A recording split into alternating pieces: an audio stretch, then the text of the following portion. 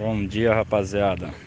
No jogo entre Bola mais um e Manchester Caçapava, primeiro tempo, Bola mais um botou a bola no chão, soube usar toda a sua estratégia, toque de bola envolvente. Jogo muito truncado, onde a equipe do Manchester soube se defender bem, e no finalzinho do primeiro tempo o atacante Derlei abriu o placar.